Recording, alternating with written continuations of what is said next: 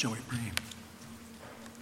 Our Father, we would pray that you would bless the preaching and hearing of your word. Cause us to be very aware that your Spirit is applying your word to our hearts today. We would ask in Jesus' name. Amen. You may be seated. I would invite you to open God's word with me to Ephesians chapter 1. And we'll be reading 6 different texts in the book of Ephesians in a few minutes.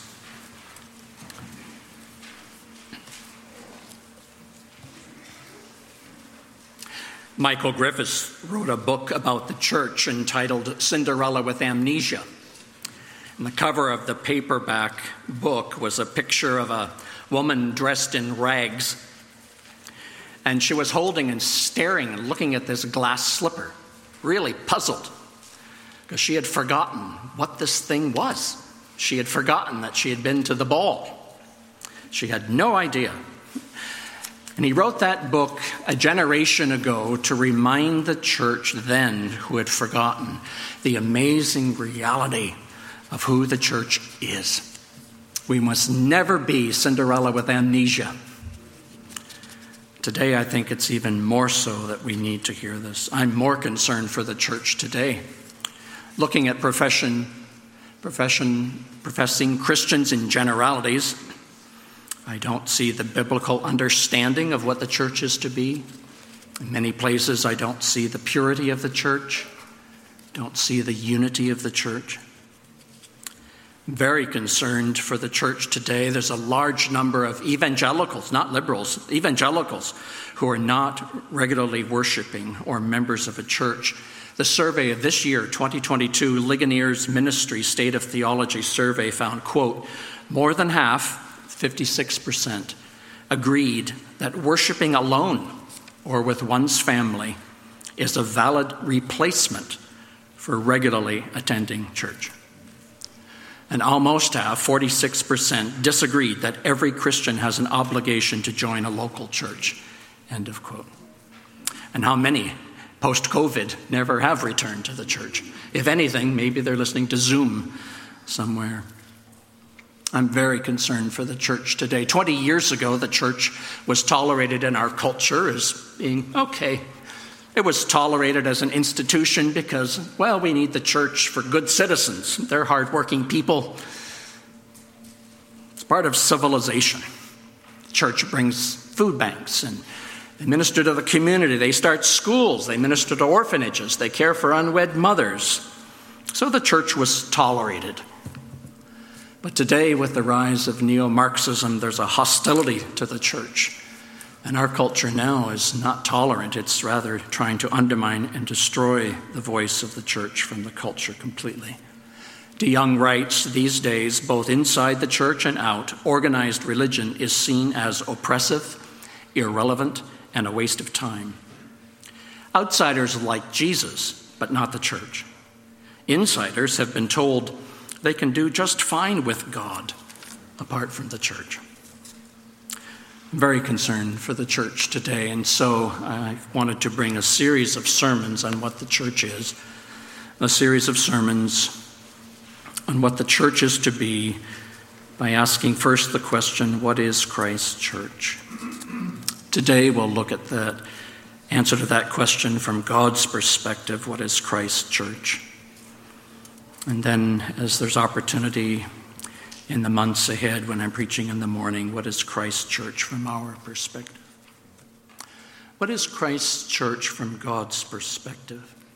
And right away, we need to have 2 clarifications. One is just, let's define our terms. We must use a biblical concept of church, not our ideas, not our opinions, not your feelings of what the church is. Dan Kimball suggests, quote, what comes into our minds when we think of the word church is the most important thing shaping how we function as a church. End of quote. So, for example, how one worships comes from what you believe the church is. And that's the problem. The word church is not usually defined. It's used, but what one person means by the word church is not what another person means by the word church. One person might mean by church, it's just simply the building you go to on Sunday, going to church. Another person might mean it's just a group that you belong to, like a service organization.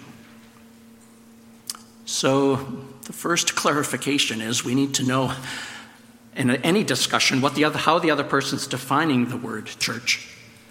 But most important, we need to know what the Scripture defines the word church. What is God's definition of what the church is? And that's where we're going to start today, on God's perspective, what he means by the church. And the other clarification is that when the Bible speaks of the church, it's the visible church, people, not the church invisible, God's elect. When church is used in the Scripture, it's almost always, 98% of the time, it's used referring to the visible church. Paul writes to the church at Corinth. It's a body of believers and their families who've been called and organized under elders to worship God and to serve him. Jesus seldom used the word church, but whenever he did, it was always to the church visible, administered by men on earth. He gives to his church the keys of the kingdom. He commissions his church to go into all the world, discipling the nations, Matthew 28:19. The Lord Jesus, when he comes and walks among the churches in Revelation, it's to the visible churches to observe her purity and her worship. It's the visible church that gathers weekly for the apostles' teaching and fellowship and breaking of bread and prayers, Acts 2. Paul's in his last word to the elders, Acts 20:28, says, care for the church of God, which he bought with his own blood. Visible church. As the Westminster Confession puts it, chapter 25, the visible church, which is also Catholic, that is universal unto the gospel, consists of all those throughout the world who profess true religion, together with their children. It's the kingdom of the Lord Jesus Christ, the house and the family of God. It was Augustine who first coined the two terms, invisible church and visible church, to try to make distinctions about the church. But they're not two churches. It's only one church from two different perspectives, God's perspective and ours. Like you have one quarter, but you have a heads and a tails. There's only one church. Church invisible is used to speak as God views his church. He knows the heart, and he's the only one who knows the heart of those who truly trust in Christ for salvation. And so what is the invisible church? Larger Catechism 64. The invisible church is the whole number of God's elect that have been, are, or shall be gathered into one under Christ, the head. And so when we speak of the church invisible, it's not invisible to God, it's invisible to us. Because we don't see the end of the world from the other. We can't see through time. We can't see through all the places on the earth. We can't see one another's hearts. It's invisible to us. But the church as God sees the heart is referred to as the invisible church. So those chosen before the foundation of the world to be saved and who will be glorified, Ephesians 1:4. One of the very few places that church is used in this sense of the church invisible, Hebrews 12:12. The church of the firstborn whose names are written in heaven is elect from the foundation of the world. But see, we can't see the church invisible. All we have to work with is the church visible. And so almost always, every place the Bible referring to the church is referring to the church visible as we see her, people. It's an institution with members and officers and worship and sacraments. The Lutherans have two terms which are somewhat parallel and perhaps even better. The Lutherans refer to the church as internal, invisible, God's elect, versus external, visible, what you can see, the people. Same church, two perspectives. There's not one visible church and another invisible, but one church, invisible in the spiritual and visible in the material world. As God cares for both body and soul, so does Christ govern the external affairs of the church, just as certainly as with his grace he nourishes it internally. Kuyper. If someone says, well, I'm a believer in the Lord Jesus Christ, but he's not a member of a Bible-believing church. I hadn't even thought to become a member of a Bible-believing church. See, that person's trying to live as a member of the invisible church, not the visible And that's not taught in Scripture. For some people, they define the word church. They suppose the word church is just plural for Christian. All you need is 2 or 3 people together who love Jesus in the same place, and that's a church. No, it's not a church. To be part of the church means more than that we love Jesus and love other people. And so today you have books like Life After Church, Divine Nobodies, Dear Church, Quitting Church. And so you don't want to go to church anymore. These are people who are trying to live as part of the invisible church, but not part of the visible. It's not taught in Scripture.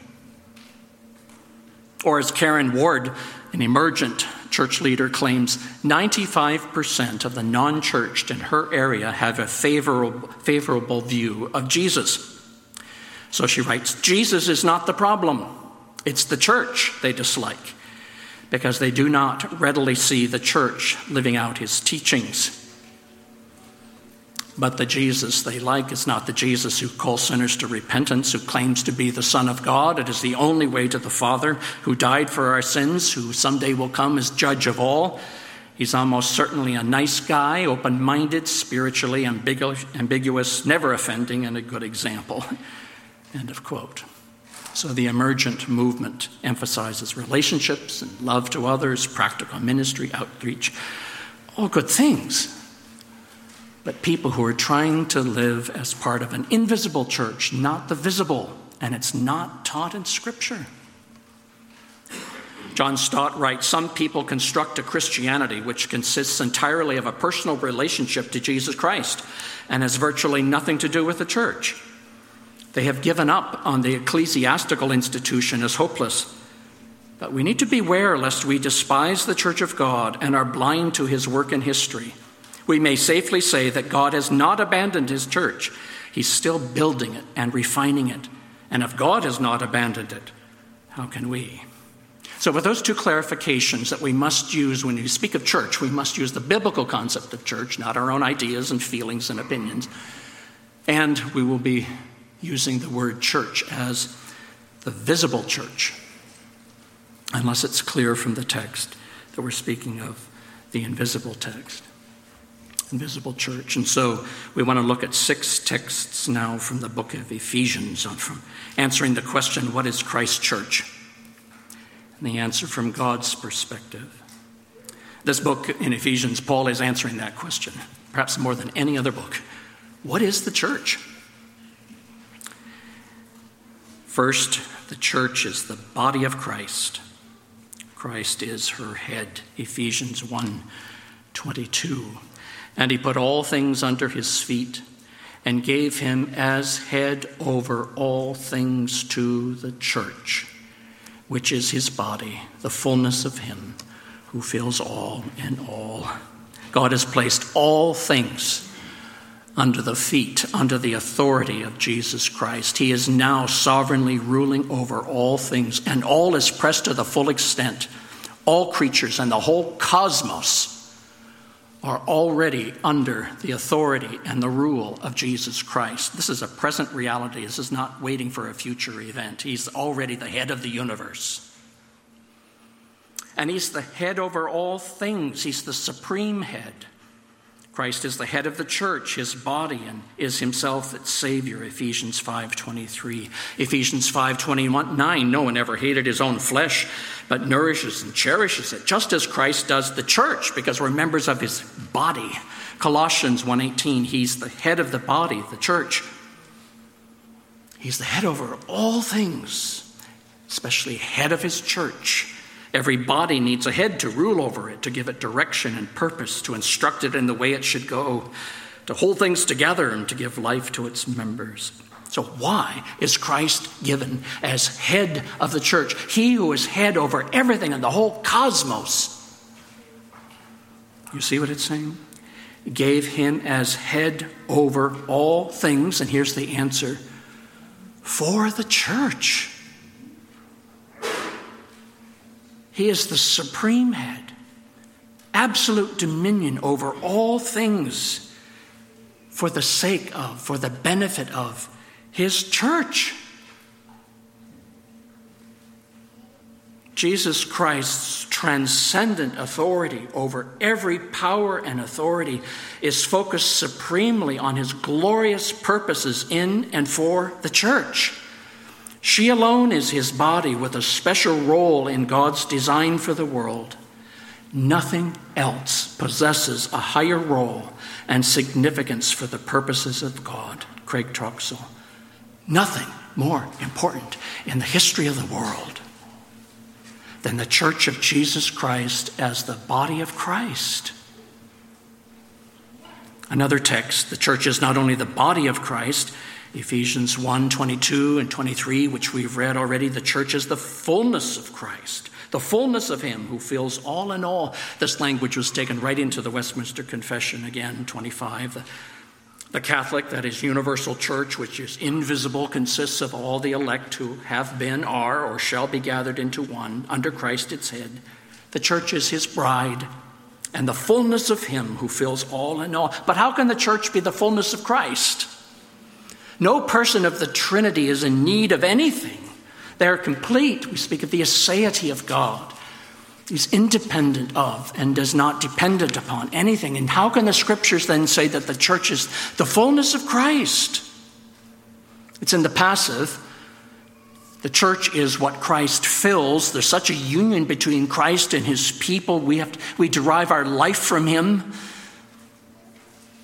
The church is the fullness of Christ, not because we fill him, he fills us. But the resurrected Jesus Christ in all glory is now filling the universe. He's filling his church. He's empowering his church. And so this text would tell us that Christ is incomplete without the church. He fills the church with his presence by his Spirit now, in this age, the church militant, as well as the church in glory. Church triumphant. John Calvin writes, God says that he does not consider himself full and perfect except by gathering us to himself and making us all one with himself. Strong language. The church is the fullness of Christ. The proper conclusion would be, since the church is the fullness of Christ, one cannot claim to be in Christ who is also not a member of his church, since his church is the fullness of Christ. Third text, turn over to Ephesians 2:19. The church is the temple of God. This metaphor that God is building a church, which is also a temple. Ephesians 2:19, so then you are no longer strangers and aliens, but your fellow citizens with the saints and members of the household of God, built on the foundation of the apostles and prophets, Christ Jesus himself being the cornerstone, in whom the whole structure, being joined together, grows into a holy temple in the Lord. In him you also are being built together into a dwelling place for God by the Spirit. Jesus Christ, when he died upon the cross, fulfilled the law. He abolished the ceremonial law. That's the barrier that he tore down, so that believing Old Testament Jew is no longer apart from the believing Gentiles. Christ has merged. He's grafted in the New Testament believing Gentiles into that one, the same, continuing believing Israel from the Old Testament church. So there's a one household. You who were once without God, you were estranged. You've been brought in. You've been grafted into the household of faith. As John Piper put it, the picture here is that the true Israel becomes the church of Christ, and the church of Christ emerges as the true Israel. And what unites this new people is Jesus. They are the people of Jesus, not Jew and Greek, not slave and free, not male and female, not barbarian, Scythian, free, but Christ is all and in all. Jesus Christ has merged believing Jew and Gentile into the same church, the same household. And this metaphor is, and God's building a house for them. Or you want to mix the metaphors, he's building a temple. The temple of the Holy Spirit, which is Jesus Christ as the cornerstone. And up goes his church, because he promised, I will build my church, and the gates of Hades will not prevail against it, Matthew 16. So he's triumphant in heaven. He's died upon the cross, rose again from the dead, ascended into glory, and at Pentecost cast down gifts to his church for his coronation He gives gifts. Ephesians 4:11, he gave the apostles, the prophets, the evangelists, the shepherds and teachers to equip the saints for the work of ministry. Here it is, for the building up of the body of Christ. Church officers through history have been God's gift. This is how Christ is going to have his church built through the ages. Historically, he gave the apostles and prophets. There's a foundation. And then the next generation through the church, the evangelists, the shepherds, the teachers. And to each one, you're living stones, Peter says, in this temple that's going up. Here's how Christ is building his body. Here's how Christ is building his temple. The church is the new temple that's going up through history. And as God adds a new member in, another stone, up go the walls. You see, we're not pietists. Pietists is just reflecting on just me and Jesus. And I don't say that irreverently. But the gospel for a pietist is, God has a wonderful plan for my life. Period. That's not the gospel. It's a wonderful part of the gospel. For all those who put their faith in Jesus Christ, yes, there is full forgiveness and redemption and reconciliation to God. And he does have a wonderful plan for your life and good works, Ephesians 2:10, that you should walk in them. But Ephesians 2:11 says, therefore, and it goes on and talks about those who God has brought to himself as individuals. He's brought them into a church. God's plan of history is not to save an aggregate of individuals, but he has a wonderful plan for his church. And the question is, are you part of his visible church? Ephesians 2:1 through 10 is, yes, he saves individuals. Ephesians 2:11 through 22 is, and he brings them into the one household, the church that's going up on the foundation of Jesus Christ. Unless you're in that place of safety that God has provided from the wrath of God, that's personal faith in the Lord Jesus Christ, you will not be safe from the wrath to come. God reveals that the one place of safety is the Lord Jesus Christ. And then also coming into the protection and the love and the order and the justice of his visible church. Come to Christ today. Come into his church today. What is the church? The church is the body of Christ.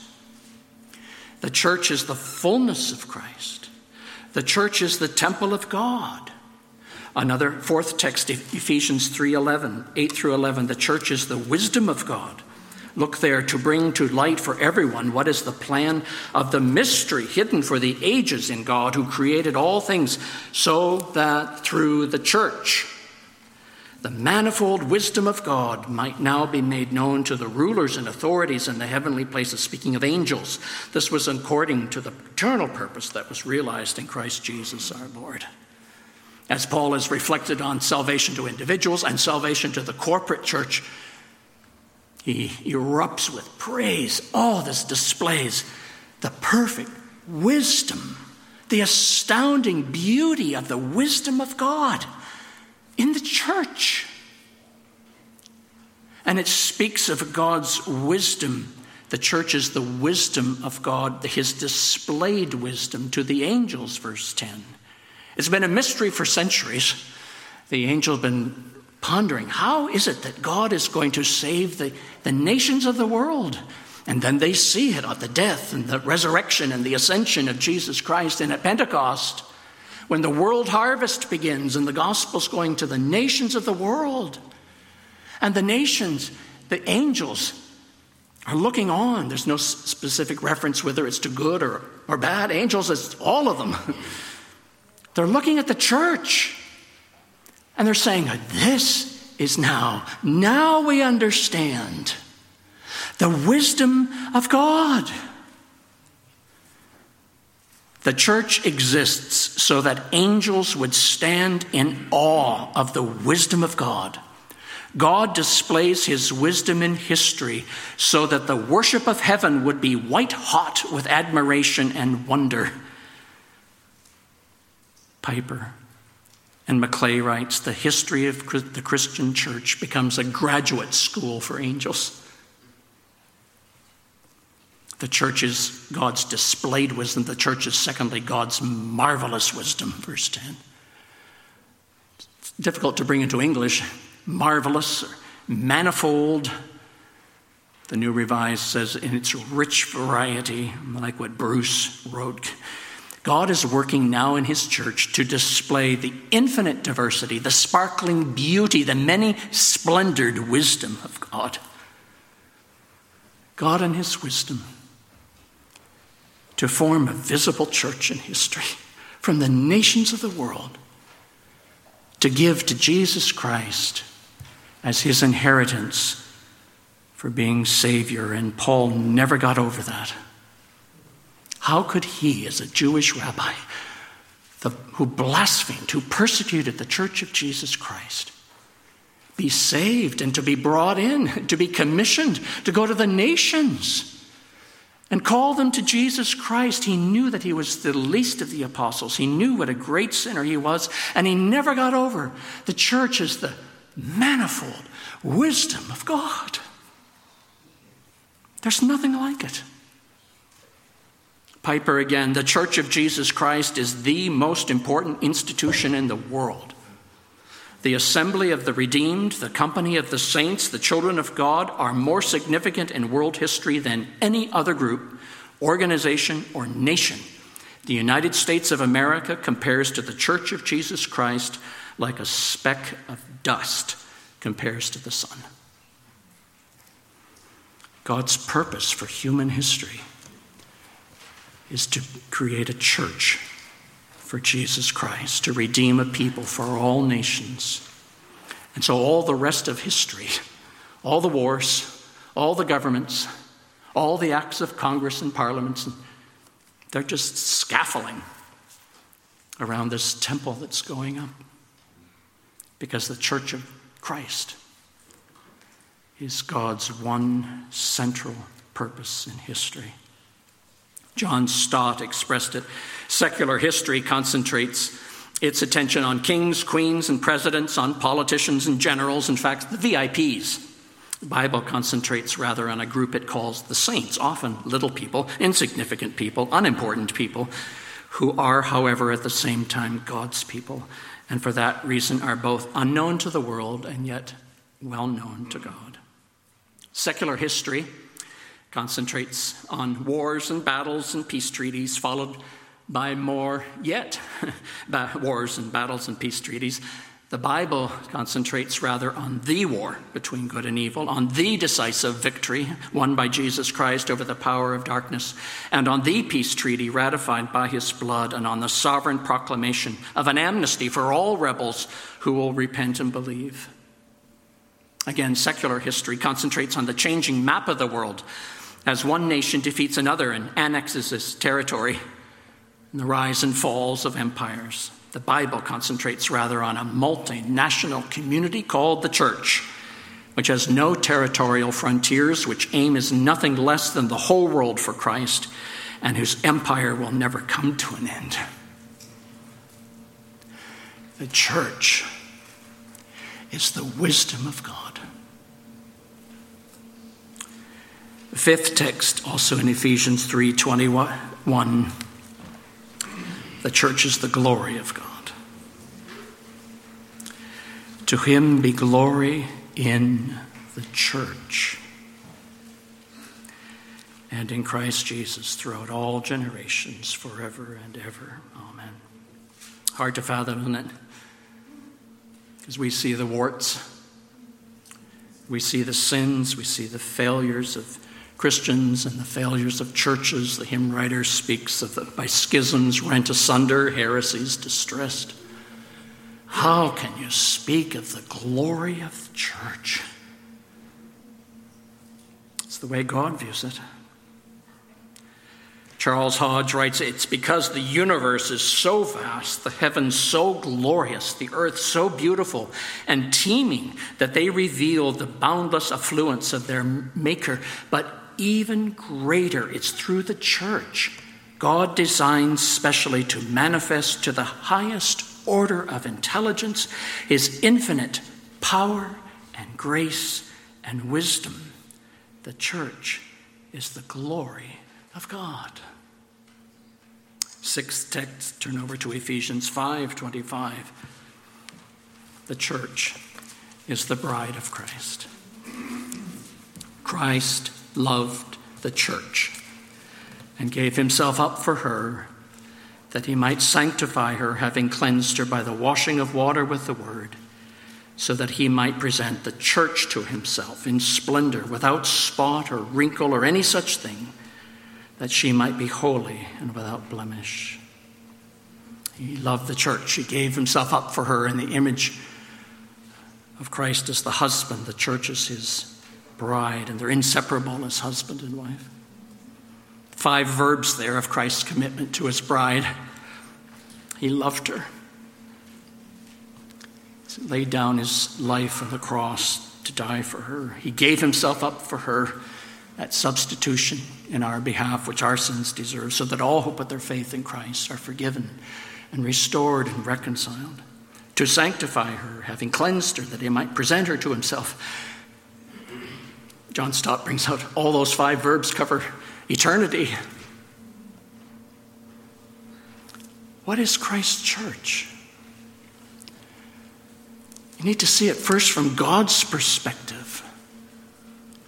The church is the body of Christ. Christ is her head. The church is the fullness of Christ. The church is the temple of God. The church is the wisdom of God. The church is the glory of God. The church is the bride of Christ. Do we know that? Do we believe that? Is that our perspective of the church?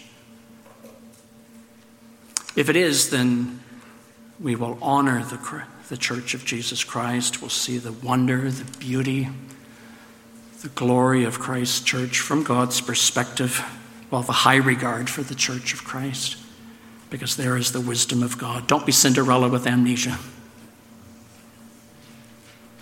Do you love Christ's church? Do you have a joy to be a member of her, to think that the likes of us have been brought to salvation and to be brought into his one historical church? John Stott's assessment of evangelism in the book of Acts: the Lord didn't add to the church without saving them, and he didn't save them without adding them to the church. Salvation and church membership went together. They still do, end of quote. Do you seek the good of Christ's church?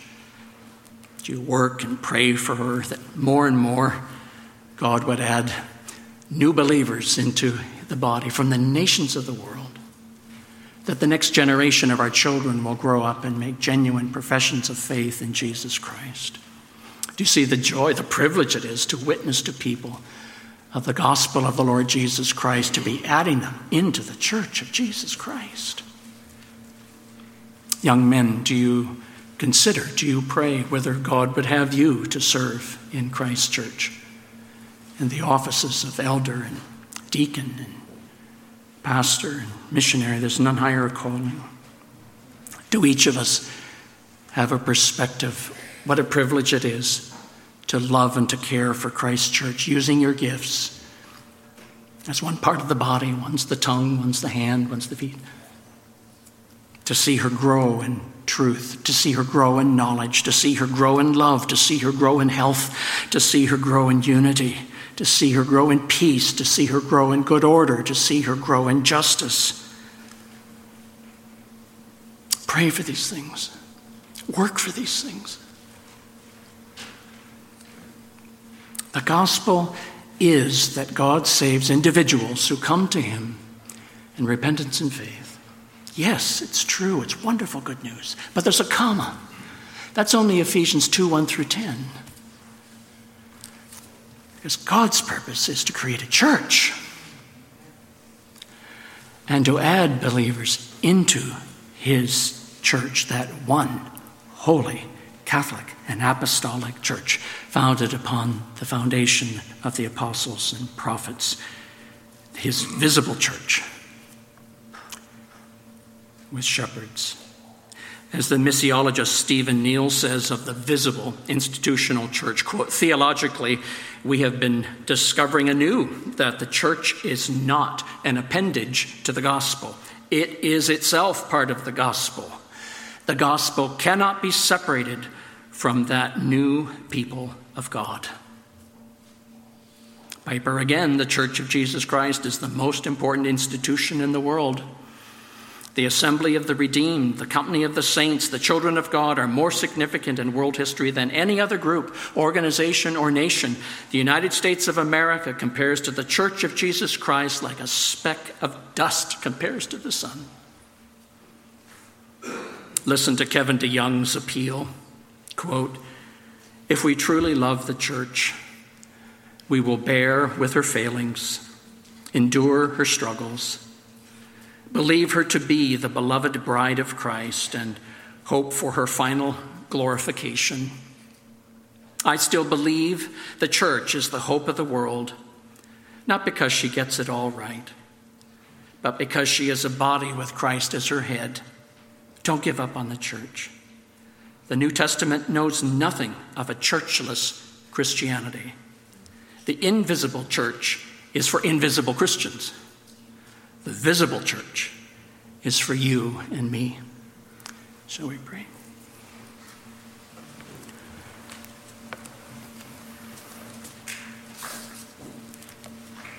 Father, we pray that we would more and more see the glory and the beauty of Christ's church from your perspective and from your heart. We see ourselves as individuals and know we have so far to go. We see our churches and realize they fall so far short of this glorious beauty. But yet Christ is perfecting his bride, and one day she will be without spot or wrinkle. Come quickly, Lord Jesus.